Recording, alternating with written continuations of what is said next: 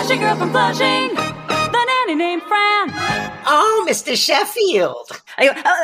Miss Fine.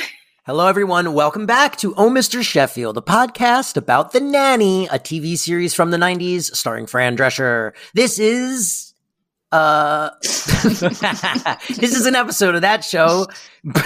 The podcast, I mean, not The Nanny. Sean, do you know who you are? Where you are? Where am I? What's going on? How many fingers am I holding up? That'll be impressive because we're not on video. Just kidding, guys. This was all of it. I'm having a midlife crisis, which ties into season 3, episode 23. That's Midlife.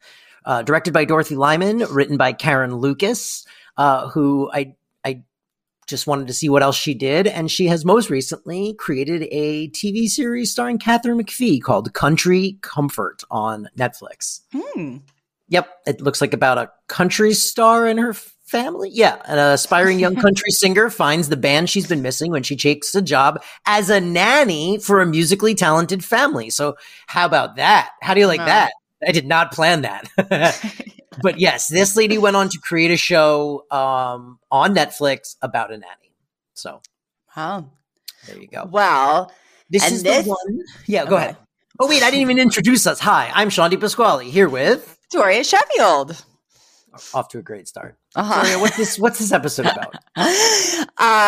Okay, so this is the episode where Mr. Sheffield has a midlife crisis. And I have to say, when I read that description and saw the photo like preview for it on HBO Max, I was dreading this. I thought it was going to be just an episode chocked full of like Mr. Sheffield in like dumb, early 90s cool clothes, or I guess mid 90s cool clothes, like trying to recapture his youth. And I was like, we've kind of been there. We've kind of done that.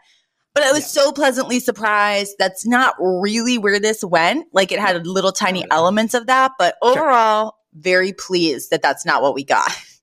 No, we got a much weirder episode. Well, as we were saying before the record started, it had that little bit of that Simpsons energy where the opener and like the seeming the thing you think it's gonna be about is not at all what it's about. Because we start off the cold open has nothing to do with the episode at all. Yes, it just sort of like physically sort of gets us to where we need to be later for an episode to happen. But so we're at this is a real place. It was called the Official All-Star Cafe in New York City. And I think it was owned by the people who like ran Planet Hollywood. And the whole Sheffield family and Fran are there eating lunch.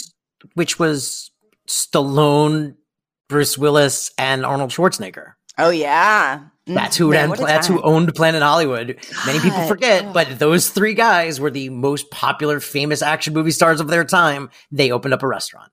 Yeah. As you do.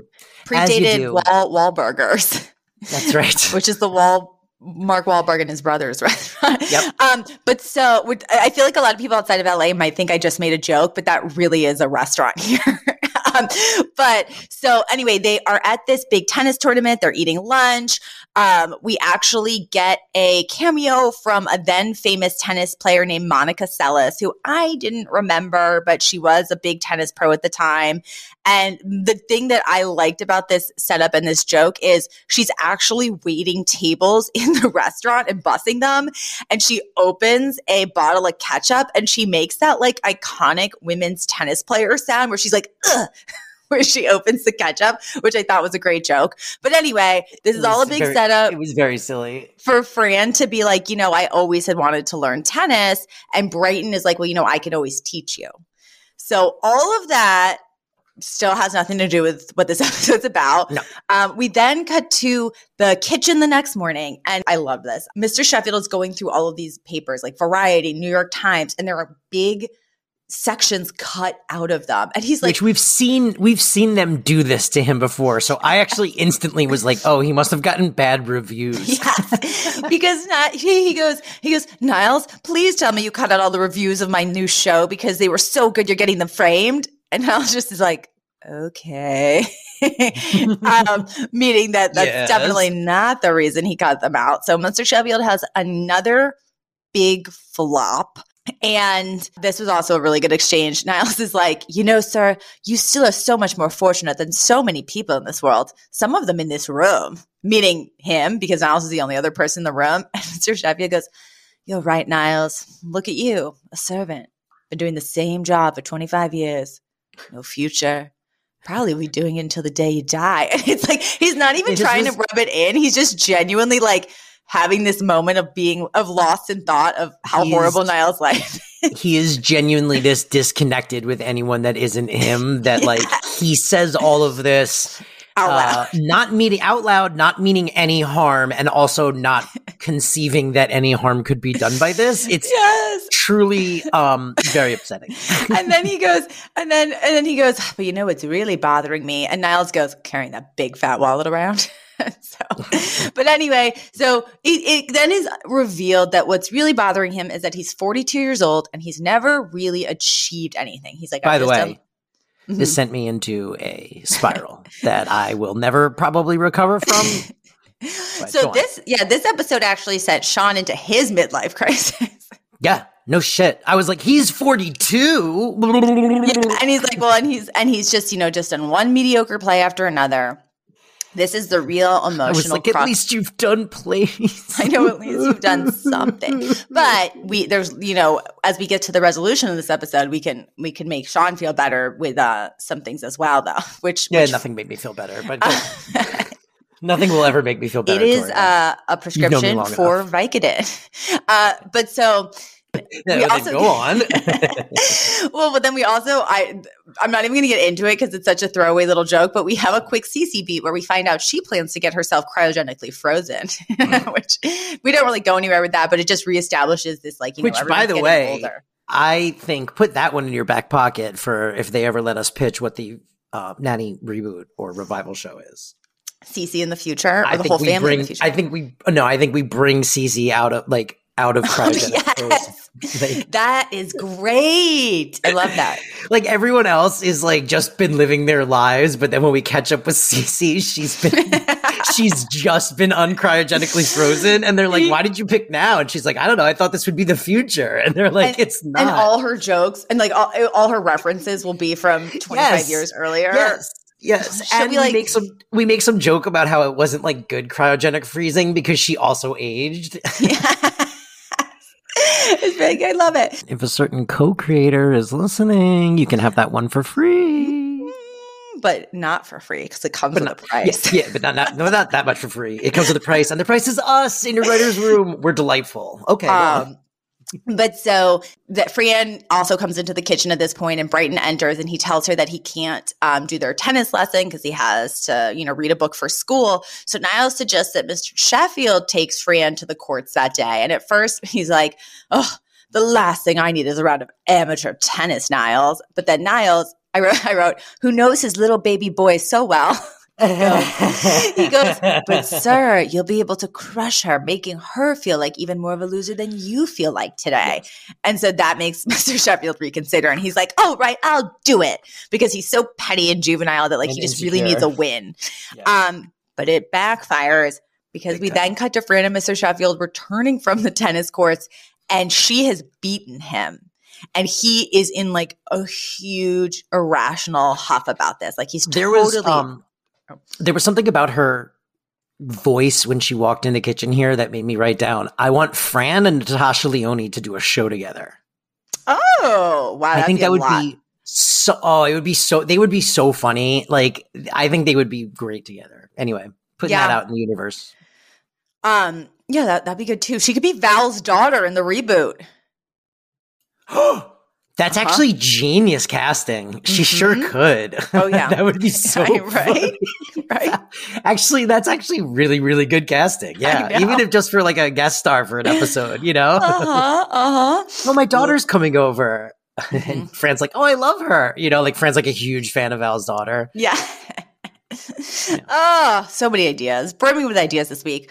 It's because it's a Thursday, not a Sunday. We're always more energetic for some reason. Well, by Sunday, we've drowned those ideas with tequila. So then, Fran has beat Mr. Sheffield. He's completely overreacting. And so Fran takes Niles aside in the living room. And Gracie's also sitting there, like, reading a book. And Fran's like, "Niles, he's really going off the deep end about this. Like, you know what I think this means?" And then Gracie puts down her book and she goes, that daddy's inability to deal with minor setbacks is an indication of a larger underlying emotional problem. And so we've got little wise Gracie again. She's back. To be fair, she is reading a psychology book. Yeah, she's back when we need her back, and sometimes she's a kid when they need a kid. But hey, what are we going to do about it? But so Fran is sort of like, well, yeah, exactly. And she's like, you know what? I'm going to book a therapy session for him. But, the family also knows they can never actually get Mr. Sheffield to agree to go to therapy. So the plan is to bring him under false pretenses to Gracie's therapist by saying like, oh, Gracie's therapist needs to talk to us about her. Really, it will be a session for you. I have a question where I was like, do you think she told the therapist this was her plan beforehand? Because it seems a little unethical. I don't know if that's allowed. Who knows? But it does. It's very unethical. Yes, you've been tricked. You've been hoodwinked into therapy, into self-growth. But so we then cut to Gracie's therapist's office, and it's Fran and Mr. Sheffield, and a receptionist comes in and is like, "Oh, Dr. Bork couldn't make it today, so we have one of his This was colleagues." So weird. Yeah. Yeah. Well, we have, or I guess one of her colleagues sort of as a substitute. Mm-hmm. And at first, Fran's like, no, I don't want to see anybody else. But then Dr. Joyce Brothers walks in. Time out. Did you remember who this is? Yeah. If someone said Dr. Joyce Brothers, I might not know. I would think of a little blonde woman, and I would think advice columnist, therapist lady. Like, okay. Yeah. Interesting. See, and I, before they went there, immediately went to, the Hollywood Squares lady.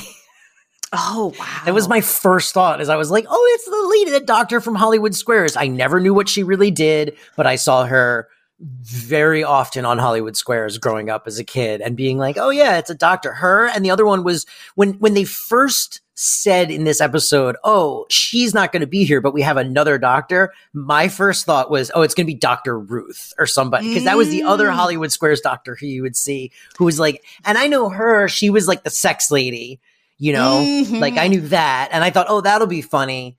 And but I wasn't expecting this. And this lady actually was very funny.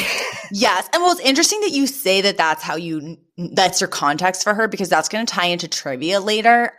Because this definitely I guess I was going to say this was an era. It's still an era. We still have Dr. Phil, we have Dr. Oz, but of these quote unquote professionals sort of leveraging it to segue into celebrity, which is a little suspect. Yeah. But so, Dr. Joyce was, she wrote a lot of books on popular psychology. She had a radio show. She was like a well-known personality of the time.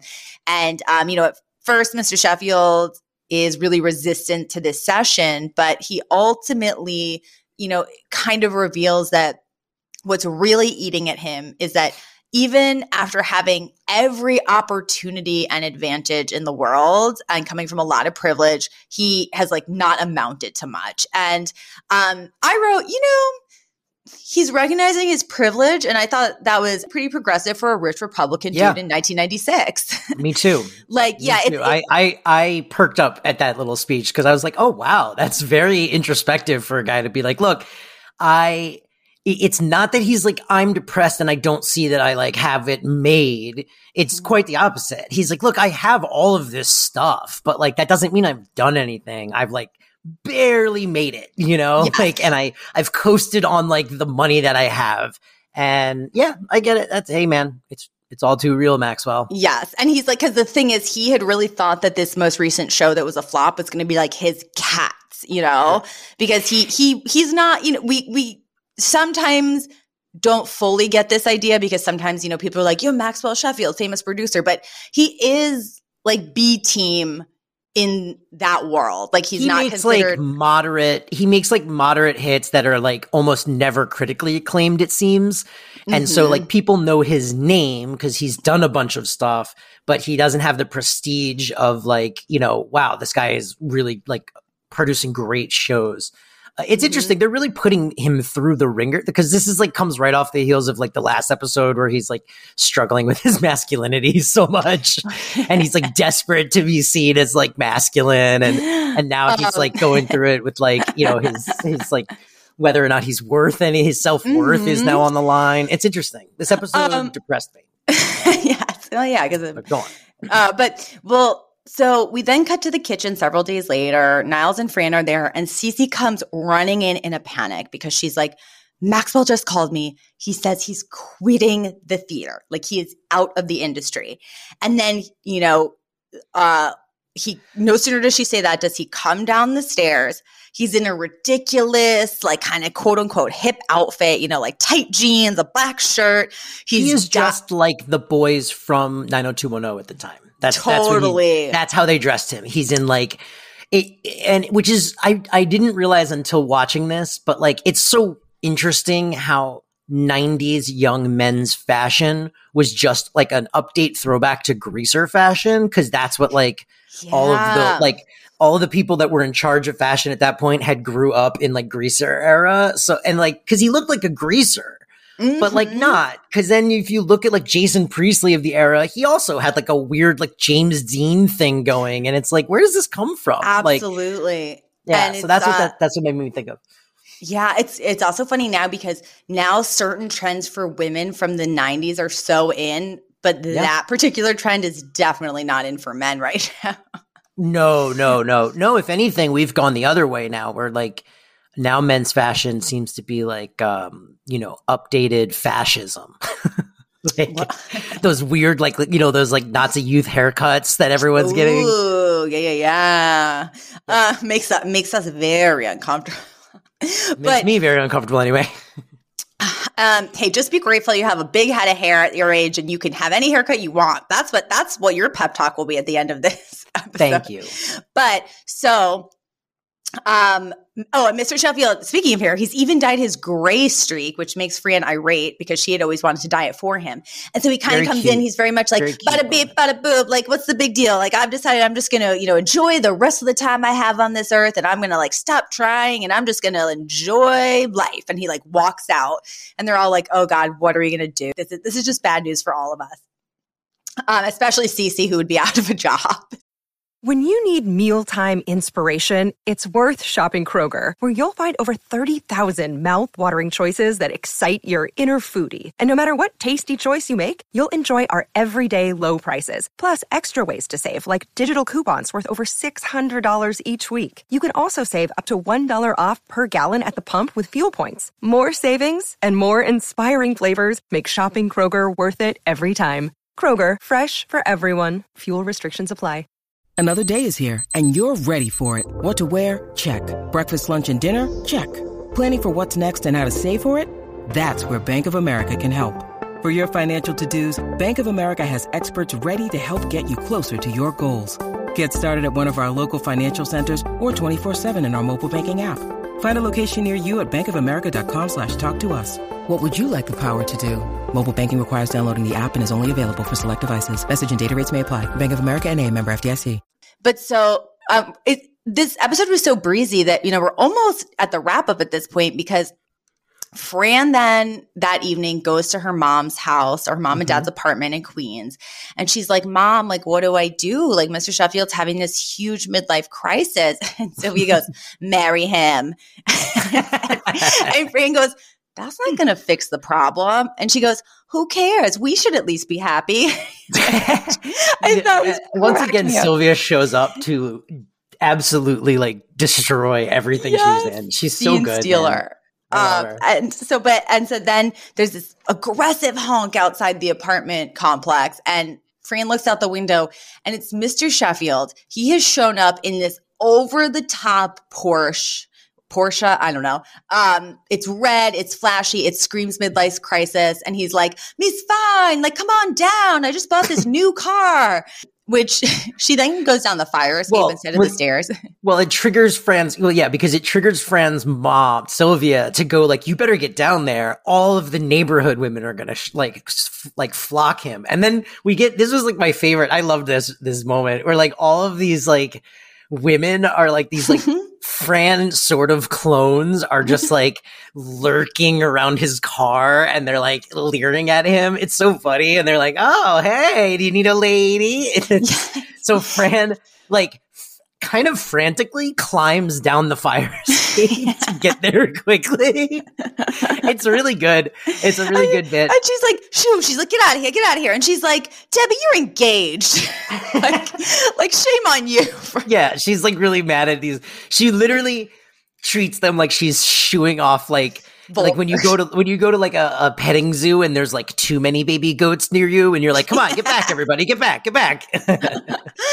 Yes. So she climbs down there and she gets over to him and then she shoos all these women away. And then they just have this really nice kind of calm conversation where they're sort of like walking the block together and sitting on a stoop.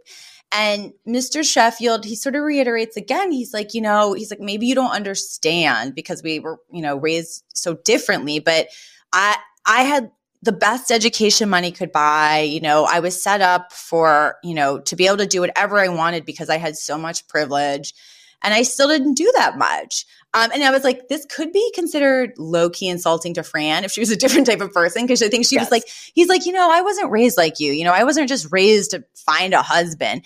And I was like, but to be fair, that is kind of how Fran was raised. So there is truth to it.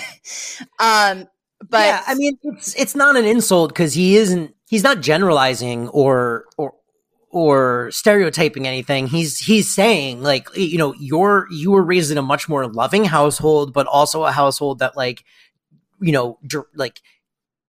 directed you towards wanting different things. And I was like, not really given that, Well, and here's the thing though, I would say he didn't even, I think, acknowledge or understand or realize the loving household part of it. He was more just in the zone of like, I had so much money and I was, pushed towards a certain track and I had advantages that you didn't have. But that's when Fran kind of turns it around on him and gives him this really, like, I think, lovely perspective where she's like, well, yeah, you had certain advantages that I didn't, but, you were also sent away to boarding school at 6 years old. And she's like, did you ever get to run into your parents' bedroom when you were scared during a thunderstorm? Like, where were your mom and dad when you lost your first tooth? And it's very clear that, Mr. Sheffield doesn't have any of those memories or experiences because he was, raised in this like cold, emotional void. And she's like, I know. And she's like, I actually think I had the privileged childhood, when framed in that way. And then she's also like, and a lot of people with your kind of money would have just rested on their laurels and spent their life, jet setting and sitting on yachts. Like you came to this country all on your own and you decided to work. Like you didn't have to. And you raised 3 wonderful children, even though you're emotionally dysfunctional and and you did it on your own. And it really does make him feel better where he's like, oh yeah, like I had certain types of advantages, but I also had certain disadvantages because my parents were horrible. So, and I was like, that's really sweet. And it was a real conversation. And we've often talked about like, oh, is this show ever going to sort of like check Mr. Sheffield's privilege? And I think this was a really nice, like, way to handle it in the context of like 22 minutes where you're not going to get that deep into, these issues. But, I really enjoyed, I thought this segment was really, first of all, we should acknowledge we don't really get a lot of these types of scenes just from a direction standpoint. Like I don't think we've ever really gotten like 2 people walking through multiple city blocks before on this show. Mm-hmm. It's normally like, it's a sitcom. So it's 3 cameras. It's very stagnant usually. This was like really pretty and it was like nice and it fit this scene really. Like I was glad that they chose to do this instead of setting this scene like in the kitchen or in the living room or, there was like a life to this and it made it feel almost more real and grounded that it was just like the 2 of them just kind of like having this like rational like discussion. So I thought this was great. I also remember, well, let's finish up the episode and then we can talk about sort of where this episode sits in like 90s sitcom world. Well, we have that really lovely conversation and then we just end in the sex joke because then he's like, he's like, well, Miss Fine, like now that I'm feeling better, what do you, say we like go out on one last hurrah? And you're like, is he saying they should do it or something? Cut to them in this absurd car, which he clearly doesn't really know how to drive. And he's not even used to driving on this side of the road. And the car's like bumping up and down, and he's going really fast, and Fran's like, and he's like, oh God. And it's clearly like, metaphor for sex. And then the car stalls and just putters out. And then she's like, bump. Yeah. And then she's like, I just had a flashback to my ex-boyfriend. So clearly, yeah. So that was how that ended. But it was still fine. It was fine. Yeah, it was cute. Like, it was very cheesy, but it was like they needed a funny button because they couldn't just end it on like this like very loving conversation, because that's not how comedy works. Mm-hmm. So it was fine. But this was a very, very good episode. And I think now we should talk about some segments. And now, segments. So, segments. Yeah, no, I think we should move on to segments. We can move on to our segments. And now, segments. Segments. With Sean and Toria. Favorite lines and moments? Well, I think my favorite moment in the whole episode was the walk through the city. I really liked it. A lot. Mm-hmm. Thought it was great. Favorite lines, I liked in the very beginning, there was a line about Fran wanting to learn tennis. Oh, I have this line too. Yeah, and then her going, but it's a big time commitment, and I had career aspirations. And Gracie goes, what happened? Yeah, well, it's an even funnier setup because she goes, Fran goes, I always wanted to learn to play tennis. And then Gracie goes, what happened? And then she goes, well, it's a big time commitment, and I was very career oriented. And then there's another beat, and then Gracie goes, what happened? What happened? Why aren't you career oriented? Oh, gee. Or like, why is your life not better? I also like Fran. Brighton was like, hey, I'll teach you how to do. What was he? Is he going to teach He's her like, tennis? I can teach you tennis if you want. Yeah. And she's like, no, I'm going to go talk to this sexy guy over there first and see if he'll teach me tennis. And she like walks off screen and comes immediately back in. And she's like, all right, I'm all yours, Brighton. And they all like, are like, okay. And my note was that like, I kind of like how the whole family is just losers, but like they're in it together, Yeah. It's really cute. Anyway, that was fun. And then also there was a line later on where they're talking about Maxwell, and they go, he's got no sense of humor. That's why his comedies are a flop. Yes, Niles goes, he has no sense of humor. That's why his shows always fail. Well, he says that's why his comedies always fail, specifically, which is such a mean, like the guy can't even pick a good comedy. He has such a bad sense of humor. It's not like he's writing them. It does track, though. Mr. Sheffield does seem like he wouldn't really be able to pick out a good comedy. Agreed. I really like this line where after they kind of realize that Mr. Sheffield's going through something, she goes, at least this isn't like when my father had his midlife crisis. He wanted Ma to get into swinging. And Cece goes, Cece's like, well, what happened? And she goes, the swingers saw them. So mean. You can't even get into it. And then I mentioned a ton of my favorite lines throughout because I just like them so much already. For Yiddish, I don't know if we've had this one yet, but it is an obvious one. Correct me if I'm wrong, listeners. Tukis, which just means your tush. It's your bottom. I think we've had tukis before. We've had to have tukis. How do we have tukis? We must. A little tukis. Come on. Well, because Fran, after my grandma used to say, I'll give you a pachin tukis, which meant she will spank your little bum. But she would only do it. She would go like, boop, boop, boop. Very cute. Well, she goes when she comes back with Mr. Sheffield, she's like, "Who cares? No one was even keeping score." And then she turns to Niles and goes, "I creamed his little English tukis." Yeah. Okay. Trivia.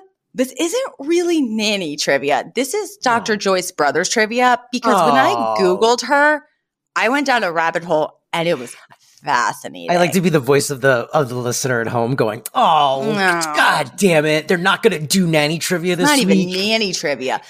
I like to imagine someone in their car punching their radio. Someone just throwing a full plate of food across the room. Smashing their phone. So here's the thing. Well, Dr. Joyce Brothers, was a famous psychologist. Yeah. She was first made famous in 1955 when she was just in her 20s. A porn star. Better. Or should I say worse? She won the $64,000 question game show. There was a question called the $64,000 question, which was the sort of which was the equivalent of like Who Wants to Be a Millionaire. She was like a game show winner, and then so here's the thing, which is funny that she was then in Hollywood Squares. She was a woman who she had gone. This is actually incredibly impressive for somebody in the 1950s. She had gotten her undergraduate degree from Cornell, and then she went and got her degree in psychology from Columbia. She was literally in her 20s, this little blonde. You can see the very old black and white footage of this episode on YouTube. Interesting. And she had, and the $64,000 question, it filmed in New York. So she decided to go to, like a pre-interview and, kind of like apply to be on it. And she apparently told them in the initial interview that, she could answer questions about like homemaking or psychology. And they said, to be honest, like we like to cast against type. Like that's what makes contestants interesting, like unexpected. They're like, you have way more likely getting on this show if you were an expert in like football or boxing or something. And so she went back home and she spent like the next 8 weeks completely absorbing herself in boxing trivia. And she became like a trivia, savant in boxing. So then she goes back and reapplies and says she's this little homemaker in her 20s who is a boxing expert. And they cast her. And she first became very famous because she got like the easy, it's the way that the show would work is I think you'd first appear and do like a $4,000 question. And then you get to come back the next week and you do like a $16,000. Sure. It would up and up. So she did the $4,000 question, kind of easy peasy. The story goes, they didn't actually want her to win. They wanted this other contestant to win. So when she got to her $16,000 question, they give her 4 questions that are like literally some of the most obscure, difficult questions you've ever heard about boxing. And she answers all of them. And they're like, holy shit. She's a little weirdo. Yeah, she's a little weirdo. And so then she ends up making it and like winning. Good for her. Wow. But this is where the story gets incredibly strange. Oh my God. Not even this is going to be longer than the episode. Here's the thing.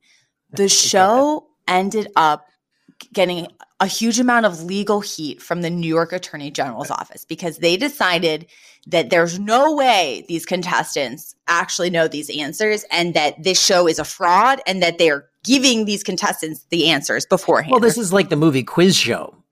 Yeah, or the new Nathan Field. This reminded me of that new Nathan Fielder episode, actually, because they basically accused the show of like fraudulent behavior. And the New York Attorney General, I don't know why this was a priority, but took the show to court in a huge national scandal. Dr. Joyce Brothers had to be interviewed by a New York grand jury for 6 hours. And where a lot of this was just peppering her with boxing questions, all of which she answered. So they like couldn't prove that the show was like actually so weird. cheating. I can't believe this happened again. I mean, you know Quiz Show, right? You know that movie Quiz Show? No. Oh, first of all, great movie, 1994, directed by Robert Redford. Fantastic movie. Ralph Fiennes is in it. John Turturro is in it. I mean, it's phenomenal. But what it's about is it's a dramatization of the 21 quiz show scandals of the 1950s. Which is where a U.S. congressional lawyer investigated accusations of game show fixing by the show producers. This was like a big, big deal and led to like all of the rules and stuff that govern like modern day game shows. So it's interesting that this then repeated itself, it sounds like, a couple years later with the pyramid, oh yeah, $64,000 question. That's what we're talking about, right? Yeah. Mm-hmm. Yeah. So this is what it must be based on. Well, so no, so the quiz show, majority of quiz show is accurate to real life events, although it had artistic license, blah, blah, blah. For legal reasons, alterations had to be made to Matthew Rosenhaus, who was the CEO of the company that owned Geritol at the time. His name was changed. And his personality reflected that of Charles Revson, who was the president of the cosmetics brand Revlon that sponsored another quiz show that was part of the same scandal, $64,000 question. So this is all part of the same scandal. So the thing you're talking about was turned into a movie called Quiz Show. Everyone should go watch it if you haven't seen it. It is truly, truly a fantastic movie. Like, great movie. I'm shocked you haven't seen it, Toria. You'll love this movie. I have to watch it. But anyway, that is what Dr. Joyce Brothers first made headlines for in her life. Fascinating. Wow, that's crazy. I've seen Quiz Show a million times. I didn't realize they don't really bring her into that. And I guess because she wasn't like an important enough or like a large enough part of the whole thing, and because there was like other game shows that were involved in this. Yeah. And then, well, there crazy. you go. There you go. All And right. then for the Fran or the Cece, I said, I feel like I was Mr. Sheffield, and sounds like you did too. Yeah, I'm Mr. Sheffield in this episode. I don't want to talk about it, Toria. So, I just think it's interesting that a lot of shows at this time did midlife crisis episodes, and they all portrayed them in very similar ways, where it was like the guy dyes his hair and he gets a Ferrari and he, changes the way he dresses. And I don't know, when I hit midlife, I just got like sad kind of. I didn't get that desire to do any of that stuff. You know what I mean? Yeah. Well, I think it's because you're more depressive than these people, because these people are all attempting to feel differently by recapturing youth or buying clothes or things that are going to make them feel different, whereas you've just submitted to feeling bad. No, I see. I mean, that's one way to look at it, but I look at it like I have evolved to the point where I understand that those things aren't what's going to actually fix the problem. Why would I waste my time and money going and buying like a really expensive car? That's not going to make me feel better, and I don't really need to I also don't have that my hitting 40s wasn't like, I need to relive my youth. I'm old. I feel young. I don't need to relive my youth. I'm surrounded by toys and comic books that I love. You know what I mean? That's not the problem. If anything, those are the problem. No, my babies. All right. But listen, that's neither here nor there, because we've reached the end. And I need to remind folks that if they want to make me feel better and or worse about my midlife crises, they can find us on Oh Mr. Chef Pod on Twitter and Instagram. That's Oh Mr. Chef Pod with 2 F's and 1 P. And then also, if you love the show, or if you only feel the, nothing, just disconnected emptiness for the show, or if you hate it, please leave a 5-star review and rate it and share it with your friends. And, or if you hate it, share it with your enemies and punish them. Either way, it gets more people to listen, which is good for everybody. And, on that note, Toria, I think it's time to say goodbye. Okay, so long, farewell. We'll see you guys next week. Goodbye. Auf Wiedersehen. Goodbye. The Flashing Girl from Flushing, the nanny named Fran. Oh, Mr. Sheffield. I go, Miss Fine.